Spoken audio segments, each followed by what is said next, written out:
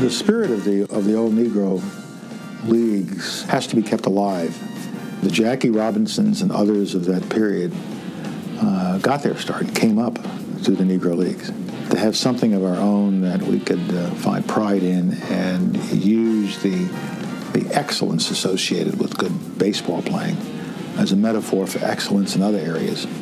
That was good for Black America at that time, and it was something that Black America then share with white America and make it just American. Those are the words of former Secretary of State Colin Powell from an interview I did with him in his offices 20 years ago. And my name is Byron Motley, and welcome to my podcast, The Negro Baseball Leagues, Chatting with the Legends, 100 Years of Negro League Baseball. With Satchel Paige and Josh, double duty and cool Papa must have been something to see. That's what my daddy told me, yeah. Well, hello, everybody, and welcome back to episode number 4, the Negro Baseball Leagues Chatting with the Legends podcast, and I am your host, Byron Motley, coming to you once again from my backyard here in Los Angeles, California. Another beautiful sunny day. The birds are again providing some musical background for us during this, so it's all good. Life is good. So today's podcast features a gentleman by the name of Junius Red Gaten, who was not per se a player in the Negro Leagues, although he spent a little time on the ball fields himself. But he was a man who was involved in the early days and was friends with and worked for the founder and the father of Negro League Baseball, the legendary Hall of Famer now, Mr. Andrew Rube Foster. And check this out. He also ran errands for the notorious gangster Al Capone. Whew. What stories this man had to tell, and what a life he certainly lived. And you will not find a lot on the internet or in books even written about Mr. Gaten. That's the beauty and the joy and the gem of this interview, in that he was a person who was kind of under the radar for many, many years. I discovered him really by the gift of serendipity. I was in Chicago in 2004 doing interviews with other Negro League players, and I also met with a woman by the name of Margaret Taylor Burroughs, who has also since passed on. She was a poet, an artist, and a well-known figure in the Chicago area. And I was introduced to her. Somebody said, you should meet with Margaret because she may have some more leads for you, and she knows a lot of people. So she and I met for a coffee one day.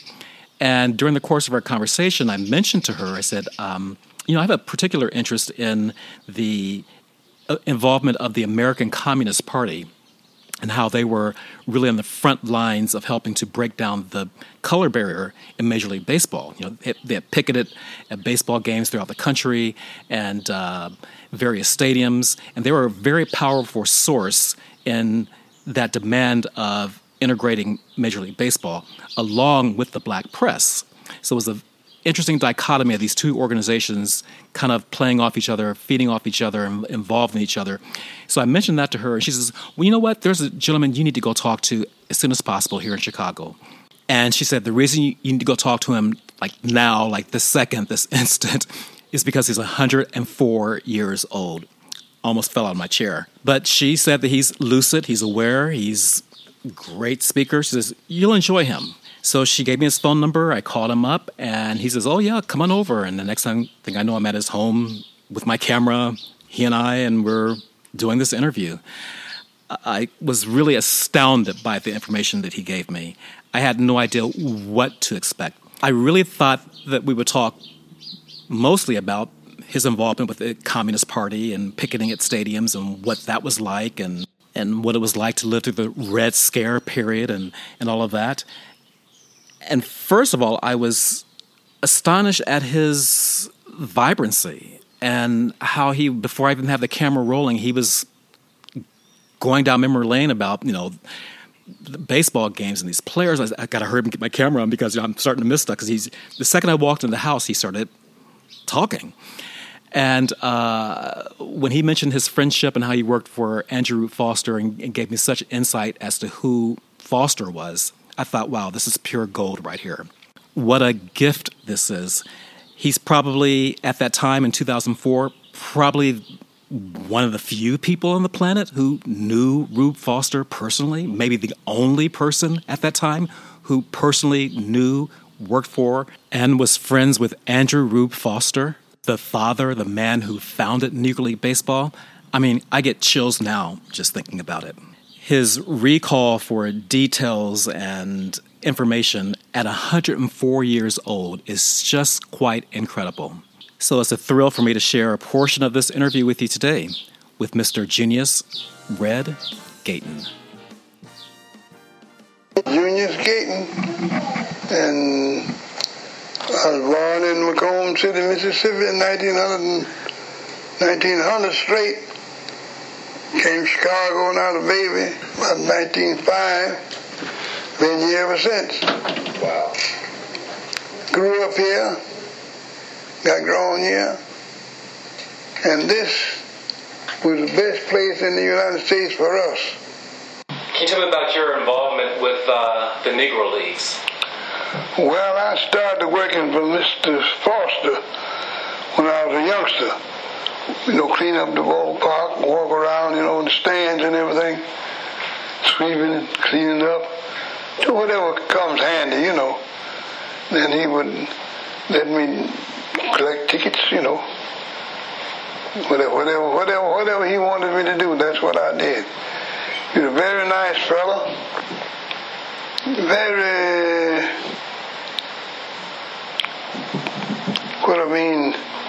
he wasn't a highly educated man, but he was strict on what he knew, he knew what he wanted to do. And that's what he wanted you to do, whatever he asked you to do. And he's very nice. His wife was nice, and his son was nice. He had one son. And he and I got along pretty good. We all called him, what do we call him? We had a nickname for him, I'm forgetting now. He smoked a pipe all the time. And that's where he'd give his signals to the ball players. They could tell when he's smoking his pipe, where he'd blow the smoke. He's a pretty smart dude now. He knew baseball. Because he was playing it back in the 1880s and 90s. He was a hell of a pitcher. Even up in the 1900s and the 17s and 18s and 19s. He pitched against the Cubs in 12 and 14. They got his leg broke pitching against the Cubs, sliding into second base. You know, you could hit too. Pretty good ball player. And then he wanted you to be somebody, because even with the white folks, they thought baseball was a slum game or something, and they didn't care nothing about the white boy that they call them riffs, you know, playing baseball, because most of the boys was ignorant.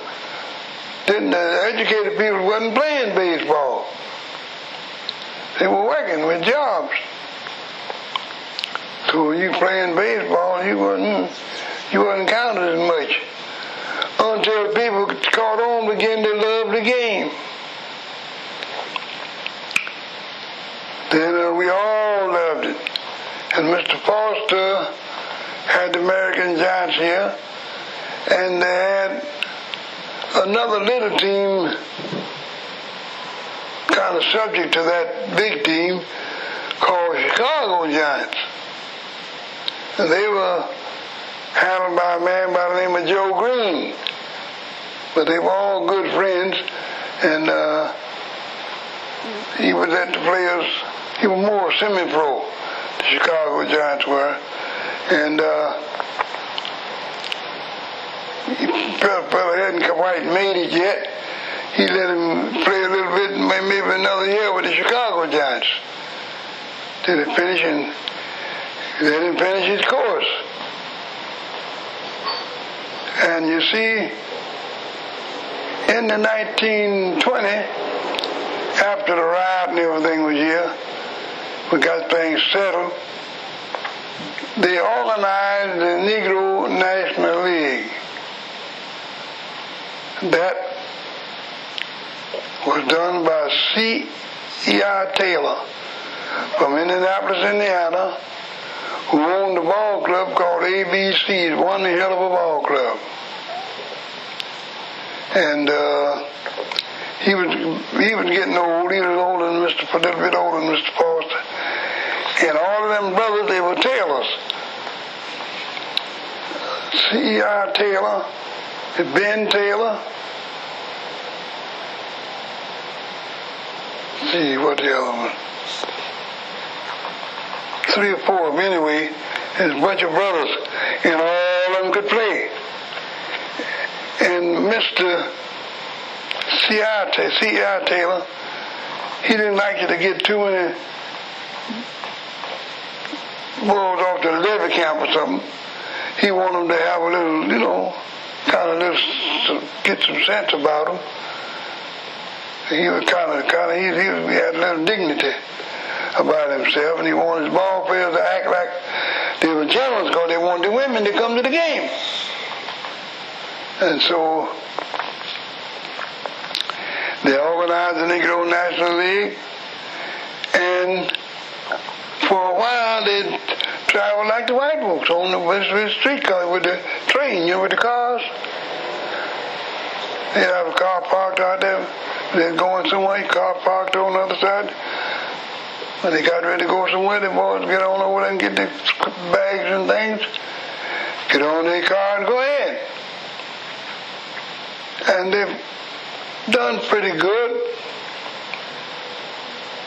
And Mr. Foster got to working with our Negro colleges in Texas, and he would get a lot of the ball players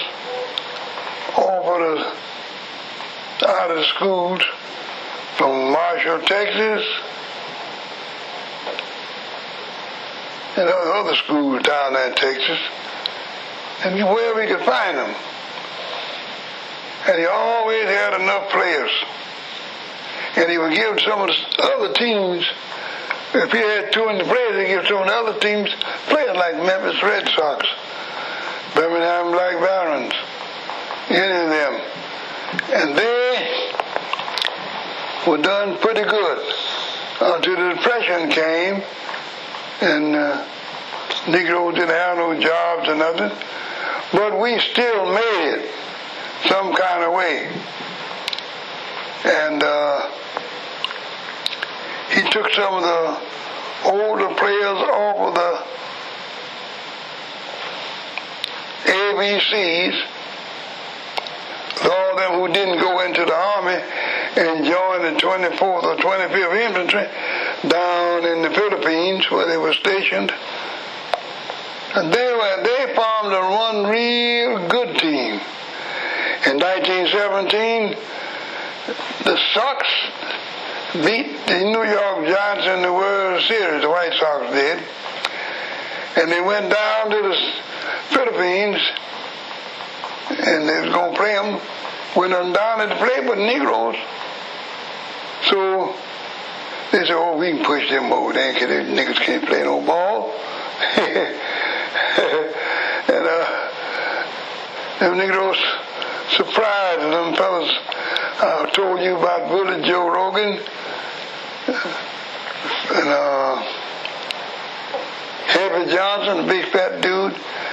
He was a catcher. McNair from the ABC, he was a pitcher and an outfielder.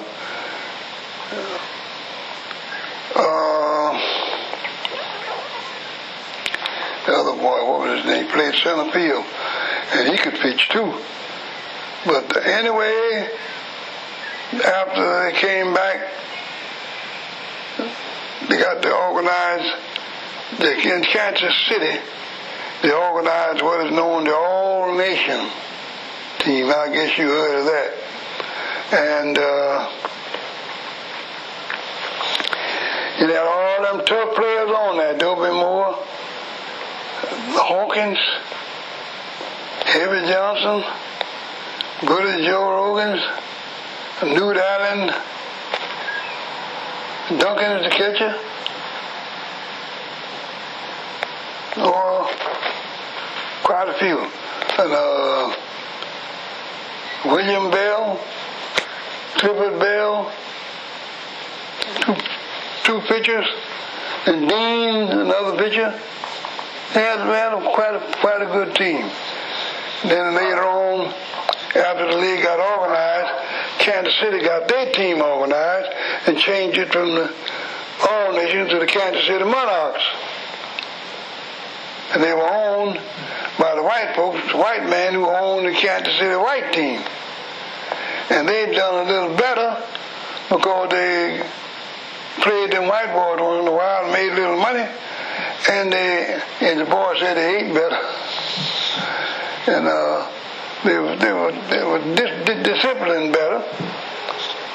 So we had some pretty good ball players. Then they got the teams out east, like the Pittsburgh Crawfords. Well, it wasn't called the Crawfords. What was it called? The Homestead Grays. That was their old name. They had a good team, real good team. The New York Giants, black New York Giants, had a good team. They changed their name to the Lincoln Giants.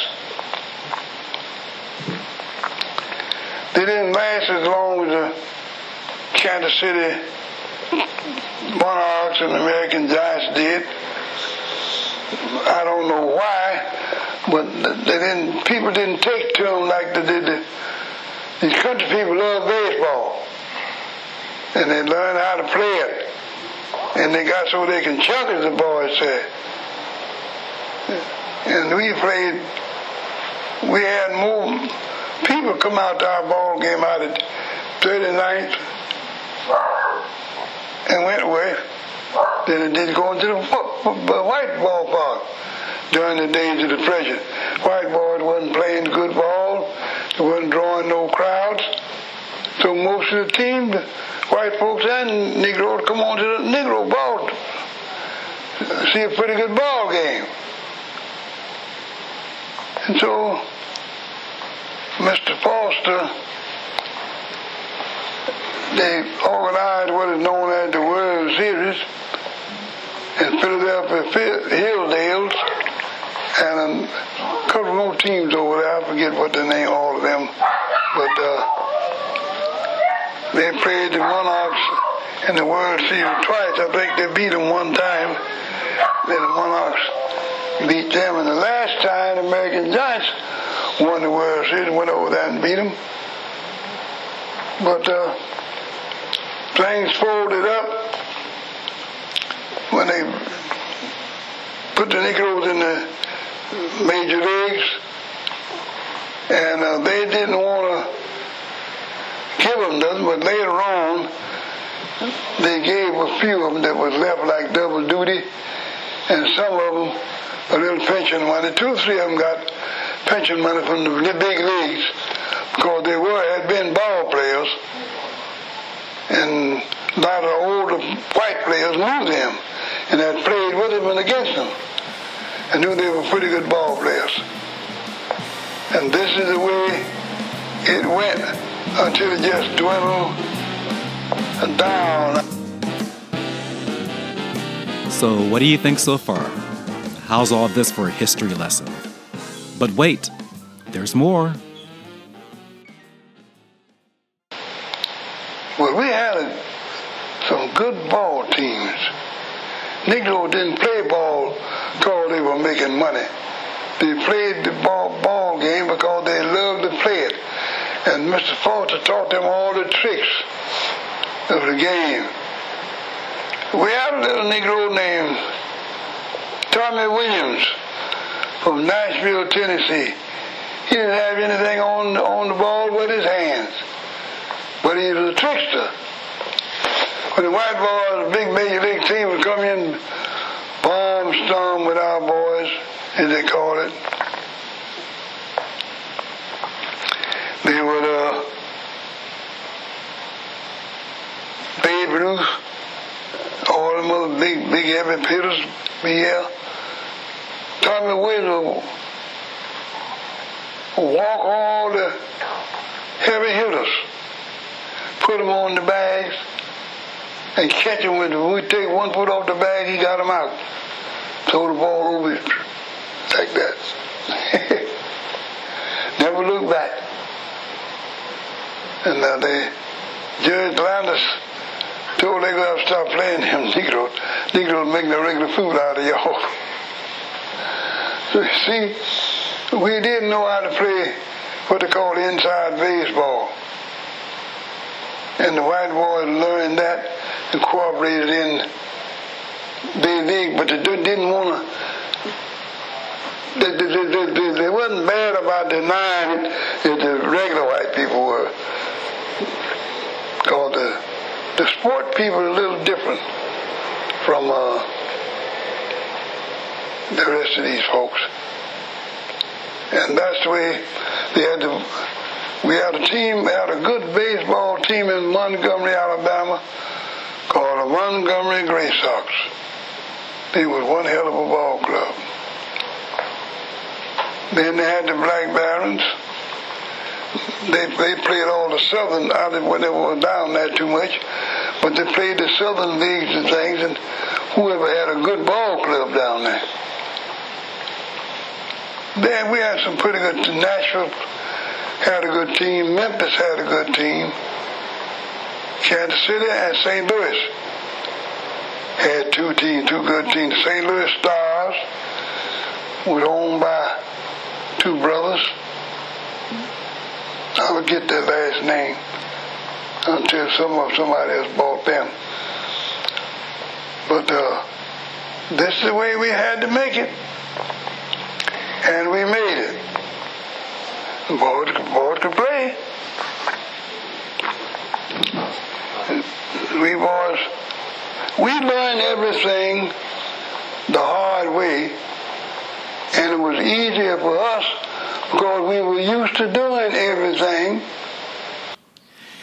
And now here's a little bit more of Mr. Gaten's recollections about Rube Foster and beyond.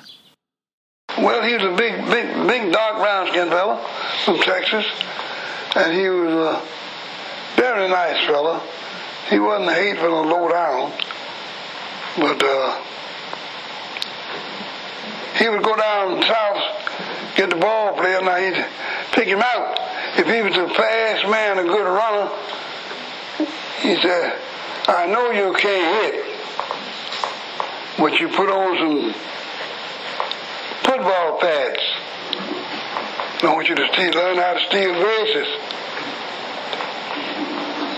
That's what he's doing until you learn how to hit. So if you can't hit, you can get hit. And them boys will do all that kind of stuff. There's more ways to choke a cat besides choking them on butter. And Mr. Foster was you would thought he went to school somewhere, but he didn't. But he was a highly intelligent man for his day, very soft-spoken. He didn't use no bad language and all that stuff. But we called him Jock. I think it was Jock. Nicknamed him Jock. He's a big man, great big man. And he got stout as he grew older. But see, after Mr. Foster died in 26, he lost his mind out there in the ballpark. And the boys, one of his second baseman, Malasha, Dave Malasha took over and managed the team from then on. He was from New Orleans, and he hadn't been to school, so he was a kind of classy fellow, very nice man. And he managed the team. And they went to learn because somebody else bought the team. So white fellas come in and bought the team. And they kept it for a while. And it ran pretty good. And they done pretty good. But it never was like it was before, because the white man in Kansas City owned the Kansas City Monarchs too. See, he owned the American League team. He also owned the Negro team.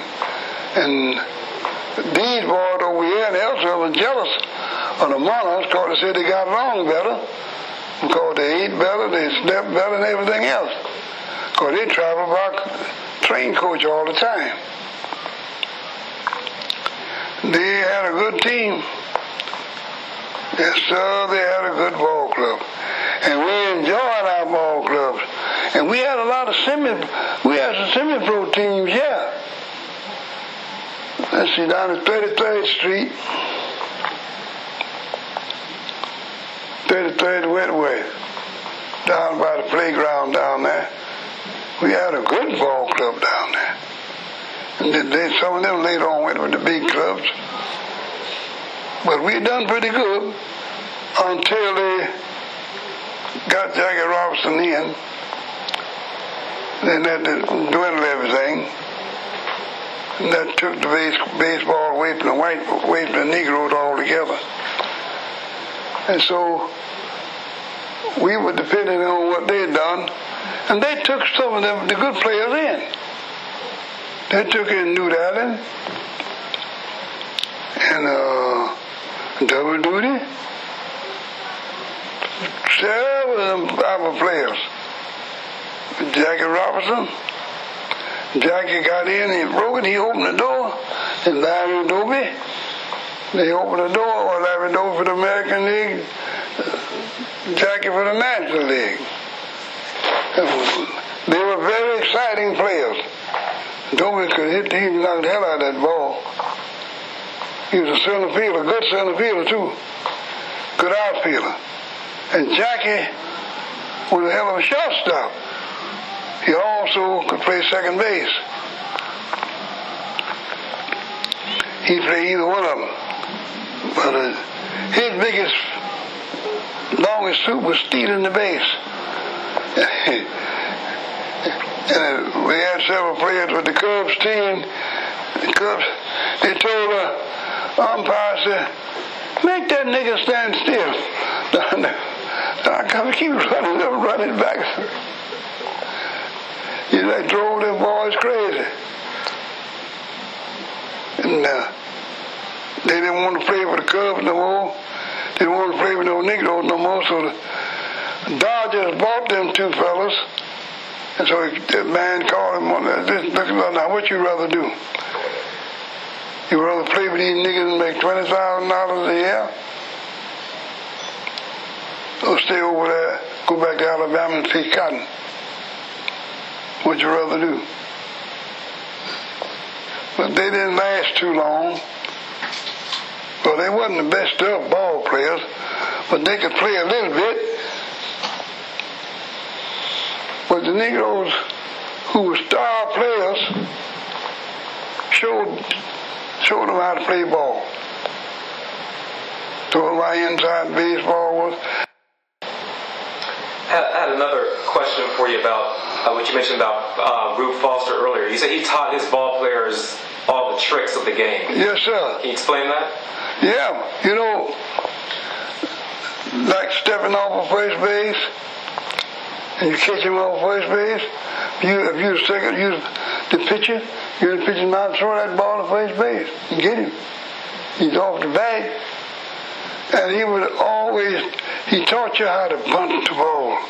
You didn't have to get a great big base hit, There's more ways to choke a cat besides choking them on butter. So you go the fast man to bat and a fast man behind him. So he bunt that ball and he carried with him all the way to first.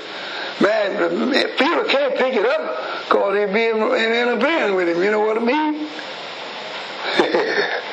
So by the time you get the ball, the guy's safe at first base. Another man bunt him to second. And he'll steal third. He taught all kinds of tricks. He knew how to pitch. He knew where to pitch inside and out, low and up and down and over and around. He could shave you with that baseball. He teach you how to throw that ball close to him, don't hit him. Just throw that ball close to him, shave him. Make you think you're trying to shave him.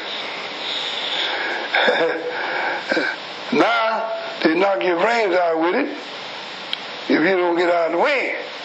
We got some guys, now they want to stay in there and get hit. Some of them can know how to do it now. Yeah, some of them know how to do them tricks. They still playing some of the old tricks. They get hit 200 times a game. I mean, in a season. So they valuable to the club. Whether he get a hit or not. He might get to move that man on down to second base. Or somebody get him in. They don't even see back in them days. You didn't even 1 or 2 runs. You didn't even know 15 runs to win no ball game. You keep your other guys. You got to put your best pitcher in there. Then you got a relief pitcher. Put him in there. Because our players back in those days, you only had 15 or 16 players on the ball club. And they had to learn how to play everywhere. So you pick out, see who can pitch, who got some stuff in his arm, curve that ball, or throw it. So, and this is the way we progressed, all the way up. We practiced during training season, during the days you went out, you be at the ballpark. Learn how to throw them curves or them crooked balls or whatever you done. Learn how to throw them. Batter, he'd be out there trying to learn how to hit them too. So that's the way you had to learn. And some of these boys who played in the minor leagues down in the islands where they play ball all the time, them boys got them tricks down pat. And they can play them. They can bunt and run. Our Rube Foster had a working agreement with the post office, postmaster here.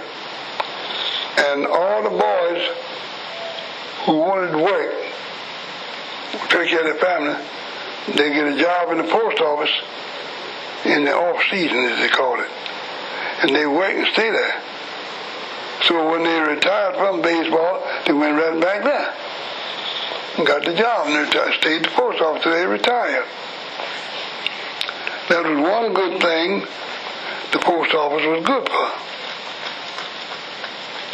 So Rube Foster was a pretty good businessman too. Oh yeah, good businessman. Very good businessman. No doubt that some of my Negro League historian colleagues are going to find some deep intrigue into these stories that we're learning from Mr. Gaten. Not only about Rube Foster, but even more about the style of Negro League play. These are stories we've heard about and read about for years, but to hear this firsthand knowledge from someone who was actually there at the beginning of the Negro Baseball Leagues is really quite remarkable. And you can tell the man knows exactly what he's talking about. I, for one, I love it. I was really intrigued by the story of pitcher Tommy Williams. I had never heard that story before, how he could just pick runners off the bases without them looking over at the bases. Incredible. So I asked Mr. Gaten to elaborate more on that story, and the conversation went from baseball to moonshine. Tommy Williams, he had one good curveball, and then after, he'd tease you with that, throwing the guys out, and the boy said, you better keep your foot on the bag. Don't get off, because you step off, you're out. He ain't going to look over that. You think he throw the ball right. Throw the ball to second base, same way. 60, Tommy Williams. And you actually saw him pitch, huh? Oh, yeah, he was right along with me. He was a little older than me. He wasn't too much older than me. His wife was a good seamstress, and she used to do a lot of sewing for my wife. And Tommy was a regular nice fella, back in the moonshine days, them boys loved moonshine, back in them days. So So what was moonshine? Describe it. Whiskey. Whiskey. They call it whiskey, homemade whiskey. Illegal. Yeah. Yeah. Homemade. Okay. You make it at home. Make it on the stove anywhere. Was it pretty good? Yeah, it's pretty good. Learn how to make it. All our folks learn how to make it. People from Mississippi and anywhere down south, all the south was just about it was dry back in the early days. So you had to get your whiskey from New Orleans or somewhere else. Order it and get it.